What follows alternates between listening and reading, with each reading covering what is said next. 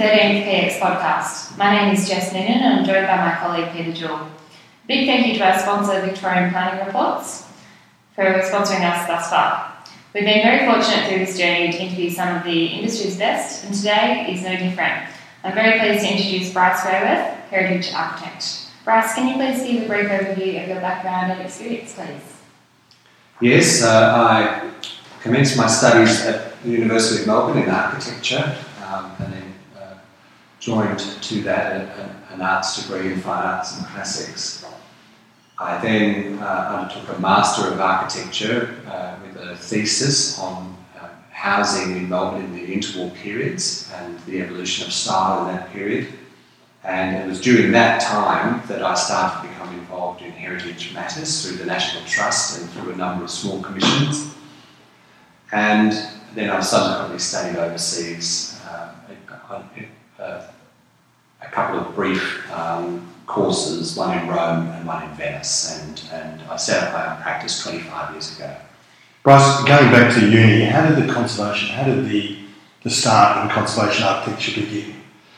Well, two of my lecturers at Melbourne University, Miles Lewis and George Tibbets, were particular mentors to me in terms of drawing me into the sphere of conservation.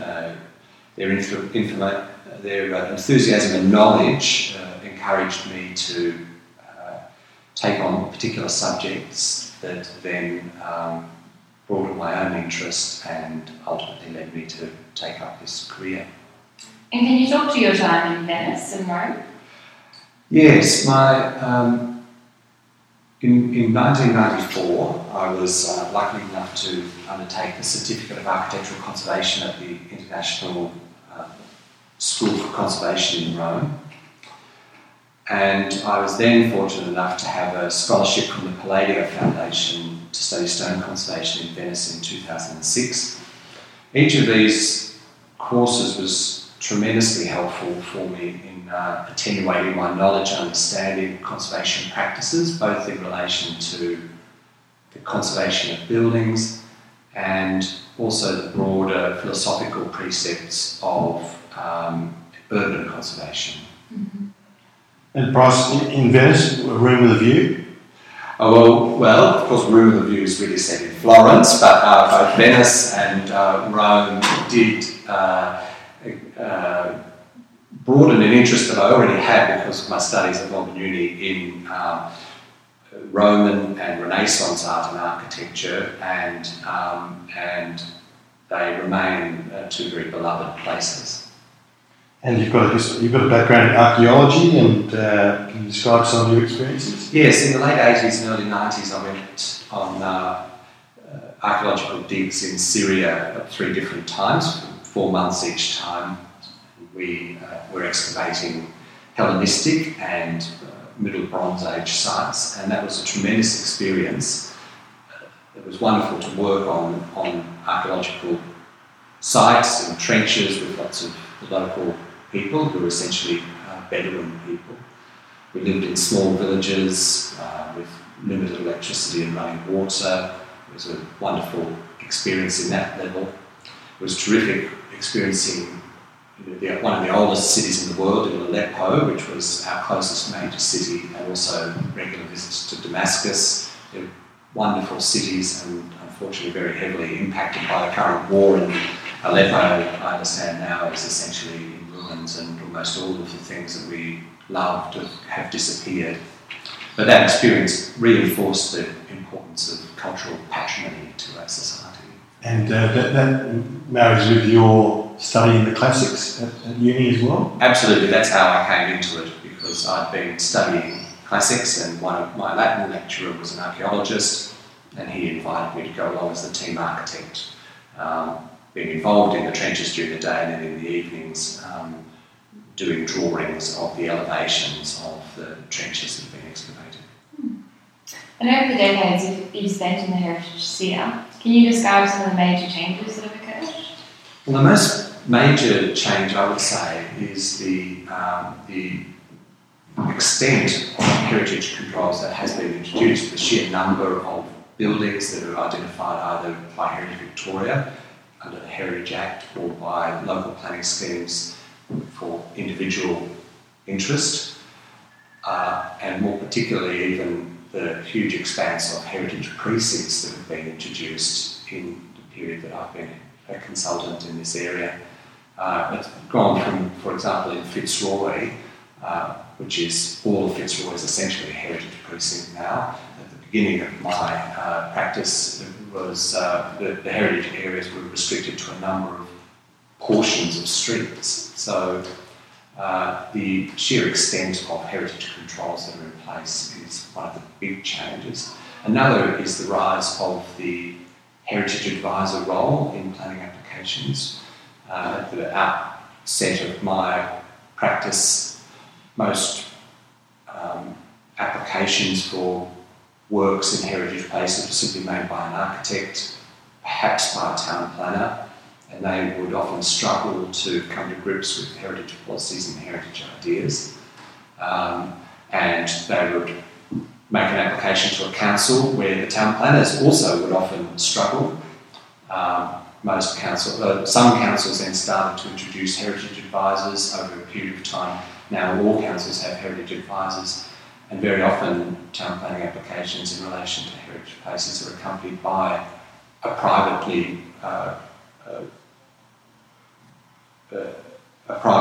consultant report prepared on behalf of the applicant. So that's a huge change that's taken place. Do you think there's a greater appreciation for heritage these days, particularly in town planning applications? Oh, absolutely. Like, I think at the beginning of my time, it was seen as a bit of a curious and unimportant element of planning, and now it's seen as being fairly central. And in a sense, it's parallel to, although not directly related to, the way that ESD type things have arisen. You know, at the outset of my career, people thought, oh, well, you know, you're a bit of a lunatic if you're too intensely focused on that, whereas now it's just broadly accepted as a requirement. Yeah. In the early phases of heritage conservation, there was a desire to minimise the new, and this was overtaken by the desire to contrast the new and old. How does it sit now, do you think? Or do you think that's a fair description of the decades? Well, to some extent. I think, you know, back in the 1980s, when, for example, the City of Melbourne introduced the first very well set out heritage policies and controls, they were designed to essentially result in minimal change. And that's in the context of a broader inner metropolitan area which was essentially in a state of stasis. There wasn't a lot of change taking place. Of course, there's been a revolution in our expectations of what the inner city will accommodate now, and that's led to all sorts of different pressures. There's also been a kind of revolution in the expectations of individuals and families with the rise of, you know, very large houses which are being crammed into small inner urban sites. So that has changed. Along the way also, there's been a sort of rise in the notion that you can accommodate almost anything by simply creating a contrast between the new and the old. I think that's a very superficial misunderstanding of the heritage objective, that you should be able to distinguish between new and old, but it doesn't need to be what Prince Charles characterised as a sort of carbuncle on the face. It can be a fairly gentle or polite type of interface rather than a stark contrast. Talking of Prince Charles, he was very much against modern approaches to architecture, and some of his critics have said that he's into some pastiche or nostalgic view of the past. I don't think the Prince is listening, but what do you think of that argument? I think those criticisms, on the one hand, those criticisms are valid, and particularly they're valid if you think that he's advocating a universal application of those principles. They wouldn't translate very well to some environments in Australia or even to some environments within Great Britain, but with the UK. but they, on the other hand, they are principles that I think can be very reasonably applied in certain environments, and they're typically the environments where he has applied them. So I think his intervention in the debate about new works in London tends to be less successful and less relevant, but his view about what might be appropriate in the rural countryside of the UK, I think is at least legitimate, even if it's also reasonable that other people might have another view, and you might be quite reasonable to have other outcomes in some circumstances. And going back to that classification, Bryce, different classification approaches influence heritage outcomes. Can you talk to the two different approaches, the first being a differentiation or fine grading of buildings and streetscapes, and the second might be called a more collective approach? Yes. The very early conservation studies tended to have a gradation of gradings from A down to E or F, meaning that there were 5 or 6 different levels of significance, A being potentially state significance and E or F being typical representative buildings that have been very altered or extremely altered. And the change that has been happening in recent times is towards a smaller number of gradations, essentially having significant, contributory and outside both of those grading systems, non-contributory buildings. I think that while there is something to be said for having certainly a universal system that's applied in all municipalities in a reasonably consistent manner, and that's what is being sought through the significant contributory system in recent times, that there was a great benefit to be gained from a wider range of gradings. It was it provided a greater range of nuance in terms of understanding the significance of the place. If you knew the difference between an A-grade building and a D-grade building, and then if you also had a streetscape grading, whether it was level 1, level 2, level 3, and then if you had policy that was designed to provide for different outcomes according to those grading systems, that was a particularly fine-tuned response to the Borough Charter and what it encourages us to do, i.e. to identify what is the significance of a place and to what degrees it is significant, and then to allow change or to prevent change in a measured manner, responding to that type of significance and that degree of significance. I think that when we go to a system where there are no streetscape gradings and when there's only significant or contributory or non-contributory, that is a less attenuated, less refined tool, and with the Victorian planning provisions having so much capacity for subjective judgments, where they're not prescriptive, but rather they encourage a sort of a broad overview and a subjective judgment to be made. I think that simplification of grading systems is inevitably going to lead to a greater number of conflicts over outcomes and whether they meet policies or don't meet policies. Do you think there's a crossover between preferred neighbourhood character? Heritage controls in a way have been used to influence preferred neighbourhood character.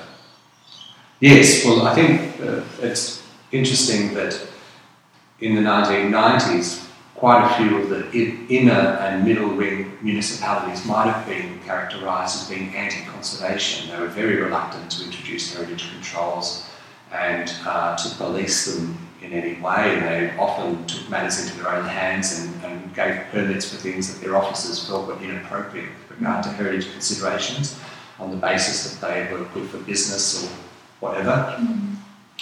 But many of those same municipalities are now the most vociferous in their application of heritage controls, and in fact in their extension of heritage controls. And it's hard not to draw the conclusion that that's at least in part due to the fact that that's popular with residents who wish to protect residential amenity.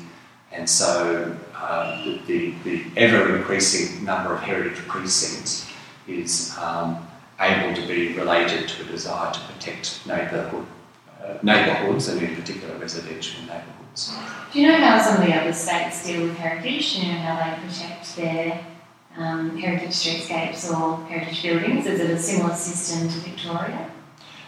By and large, there has been an increasing homogeneity in the application of controls between the states. There's a lot of liaison at a high level between, for example, the heads of the heritage councils in each state, and so while there was a considerable diversity really in the past, that's less and less the case. Of course, there are still some places where the application of controls is probably less thorough or less wide than it is in Victoria or in New South Wales. For example, Tasmania, ostensibly for funding reasons perhaps, is still struggling to identify places to the same extent and to perhaps place controls over places to the same extent. But by and large, the same approach is adopted, or in each state, they are seeking to adopt similar approaches. There's been a lot of talk in the media recently about heritage and houses that have been allegedly pulled down without permits and whatnot. Do you think the media simply pander to prejudices? I think they do. I think the media is the captive of its own sort of soundbite, and so it's hard to compress a sort of detailed analysis of issues relating to conservation in a short television item, or even in a relatively short newspaper item. And of course, the fast turnaround requirements in these matters, where there's deadlines, not even daily now, but by the hour for breaking news, is such that people just rush to get out information without really looking deeply into things. Bryce, the planning system must balance competing interests, for example, the need for greater densification as opposed to heritage conservation. Do you think the two can coexist? And also there's ESD in there as well. Yes. Well, I think that the drive for increased accommodation and greater densification is something that was not anticipated 20 years ago when many heritage controls were being drafted. And so the types of outcomes that are now being seen, or that are now being anticipated in new planning controls being prepared by inner metropolitan councils, can come as somewhat of a shock to people who are used to dealing with the old regimes and the old policies. There is inevitably a degree of compromise required. There's no doubt that the desire to provide new levels of accommodation within places like Bridge Road in Richmond or Chapel Street in Prahran leads to a degree of change with which some people, either at first or maybe ultimately, will be uncomfortable. But I think it's part of a community net benefit approach that's being adopted by councils, saying that we want to keep heritage, we want to keep historic buildings as they're perceived from the street, but we do have to allow for a much greater degree of change than was previously anticipated. The way we're going to do that is by retaining buildings to a certain depth and then allowing relatively tall buildings behind that retained fabric, particularly in activity centres and the like, where we want to focus that density of living and density of working activity. fact of the matter is that people don't want heritage interiors in a lot of cases. They want the modern interior, the more contemporary designer kitchen, designer lounge room, all of those things. So I suppose the public's opinion is moving a little bit in that regard. And I think you mentioned the Windsor Hotel earlier as an example of this. Yes. The Windsor, the arguments that were put forward for change at the Windsor highlighted the fact that there's been a change in the popularity of detailed historic decorative schemes. In the 1980s and 1990s, when many inner urban historic buildings were being restored and revamped, the decoration of their interiors rode on a sort of wave of popularity and popular interest for their rediscovery and reinstatement. And that was certainly seen in places like the Windsor, which has a wonderful historic interior and which was beautifully restored at the time. However, the Windsor owners now find that young and middle-aged people who might be having weddings or having receptions or parties are not interested in those environments.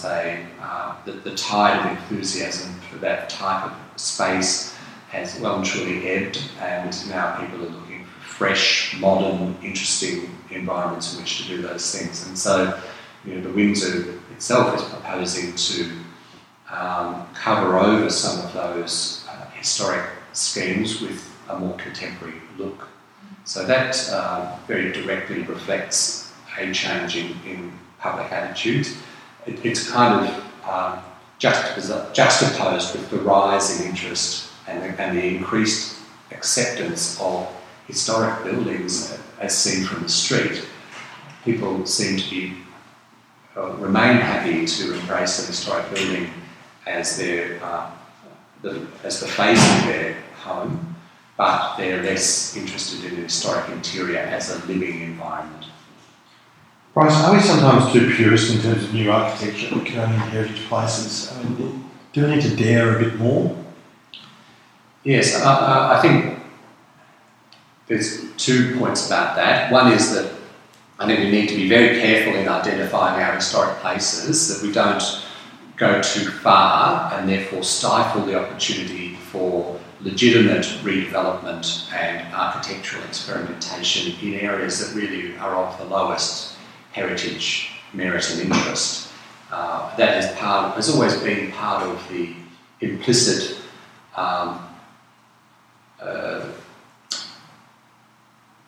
bargain, if you like, between conservation and the future, that heritage controls are limited to those places that truly warrant them, and change can happen outside. So that's one concern, that heritage controls aren't introduced into too wide a range of places and prevent change legitimately happening elsewhere.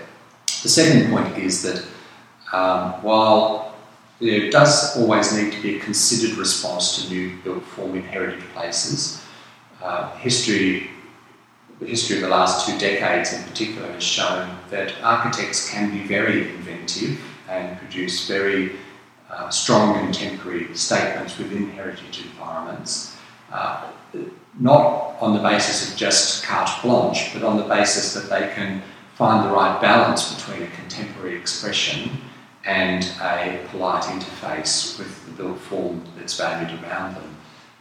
So what that means is that you still need an architect to go through a considered response to the heritage environment, the streetscape, form, setting and so forth.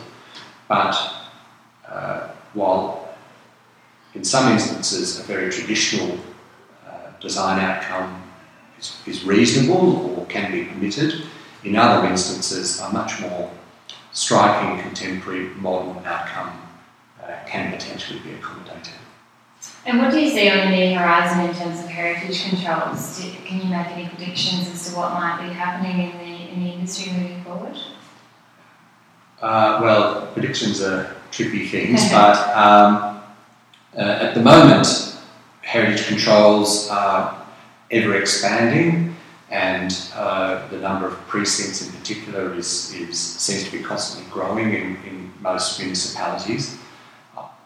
My guess is that at some point that will cease, and that the juxtaposed pressures for densification and change versus conservation will find either a natural balance, or else that the pendulum will swing the other way, and there'll be a reconsideration of some of the more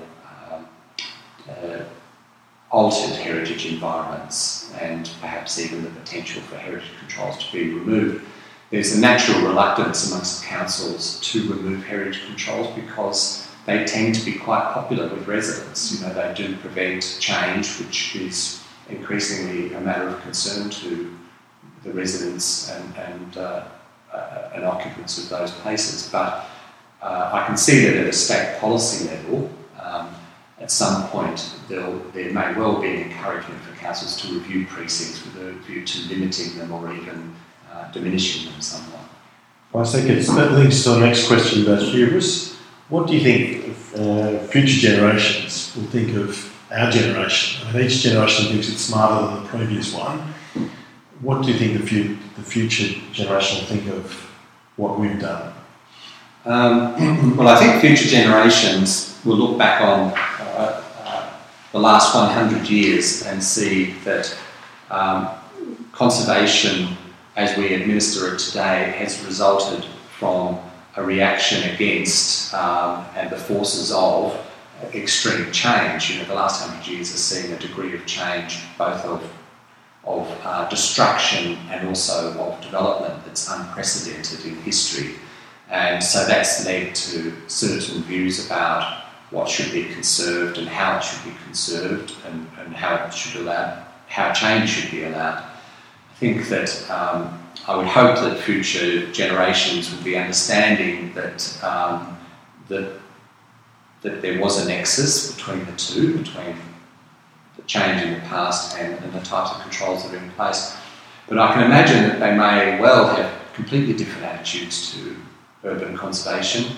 One possibility would be that they might still venerate key individual signature buildings, but have less regard, for example, for urban conservation precincts. There's every potential that in 50 years or 100 years, that urban conservation of the kind that we administer now over large parts of inner metropolitan Melbourne might be seen to be a sort of result of a sort of self-indulgence of an affluent society that became increasingly irrelevant to a world focused on accommodation and upon energy saving and transport difficulties. And it's interesting to reflect on the fact that very few futuristic movies, post-cataclysmic movies in particular, I guess, anticipate urban conservation areas. You think of Blade Runner? Thinking of Blade Runner, thinking of Mad Max, thinking of A Space Odyssey and so forth. I think even if you go back to Jules Verne, he was probably anticipating just the continued evolution of cities without the retention of things in the past in the way that we try to retain them today. So I can see that it's possible that the priorities of society may change in a quite dramatic way, and as I said, that urban conservation of the extent that we have today might be seen as an indulgence of this particularly affluent society that we live in. Now, Bryce, you've been involved in quite a few of your own heritage conservation and restoration projects. Can you describe a couple of those, or any in particular? Well, our practice has been involved in the conservation of many historic buildings, whether they're houses, churches, prison complexes and the like. But at a more personal level, my wife and I have recently been restoring a house on the Bellarine Peninsula, a Corrigal homestead, and that's been an enormous focus for me and for my family, my wife in particular. It's required enormous resources, both emotional and time-wise, as well as financial, and a lot of critical thinking about the nature of conservation and about the philosophical underpinnings of different approaches to the exterior and interior of a very old building, and insofar as it was in poor condition when we purchased it, a very damaged building.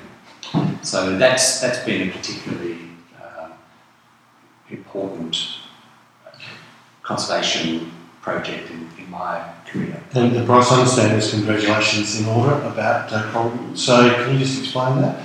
Oh, thank you, Peter. Yes, we received our firm, along with Bruce Trethowan, who was involved with some of the interiors, received an award from the Victorian chapter of the Institute of Architects, and then more recently we received an award, a national award from the Institute of Architects for the conservation of that building, and that's all been very gratifying and exciting. And what did you learn in particular about doing your own project like that you didn't know before? Look, I think not so much I learned something I didn't know before, although there are lots of novel matters to resolve that I hadn't specifically experienced before in terms of a particular roof type and particular materials conservation issues. But the main thing I got out of it, I guess, was an increased appreciation of the attitudes, importance, and if you like, vulnerability of owners in the face of conservation issues. Conservation is a very expensive process. It's a very demanding form of architecture, and yet almost all architectural projects are by definition very demanding. So conservation, I think, is just ramping up the level of difficulty another level. So experiencing it as both a conservation consultant and also as a sort of project manager and owner, I think gave me a greater appreciation of how some of my clients feel when we're in meetings, either with a council or with Heritage Victoria, or even just an internal meeting with ourselves, discussing how we're going to resolve particular matters and how they must either feel joy at something being resolved or sometimes feel absolute despair at the difficulties that they're faced with. Just out of interest, what was the time frame that it took from start to finish on that project? Well, it was a 5-year project for the conservation of the house, and we had people on site all of that time. We elected to take a very small team approach. The building was in such poor condition, and there were so many unknowns about concealed aspects of its structure and fabric that it was not readily possible to simply document conservation works, form a contract with a builder and have the works done in a typical contractual period. So instead we managed to get a small group of fairly committed tradespeople on site, and we acted essentially as owner builders and managed them through a fairly slow process, but a process that gave an opportunity for things to be adjusted, changed, or improved upon as the process of discovery and conservation unfolded. So it was a long program, but it was one that we chose to have it that way. And what are you currently reading, watching, or listening that inspires you? Well, I read a lot of books. Reading is my main form of escape from the pressures of work. So I read a lot of history and also a lot of historical novels. Well, thank you, Bryce. This is our 13th interview, PX13. Next month we will interview Mark Shepherd, one of Australia's premier urban designers. For further details, go to our website www.planningexchange.org. Thank you, Jess. Thank you, Bryce. And that's it for Sweet November.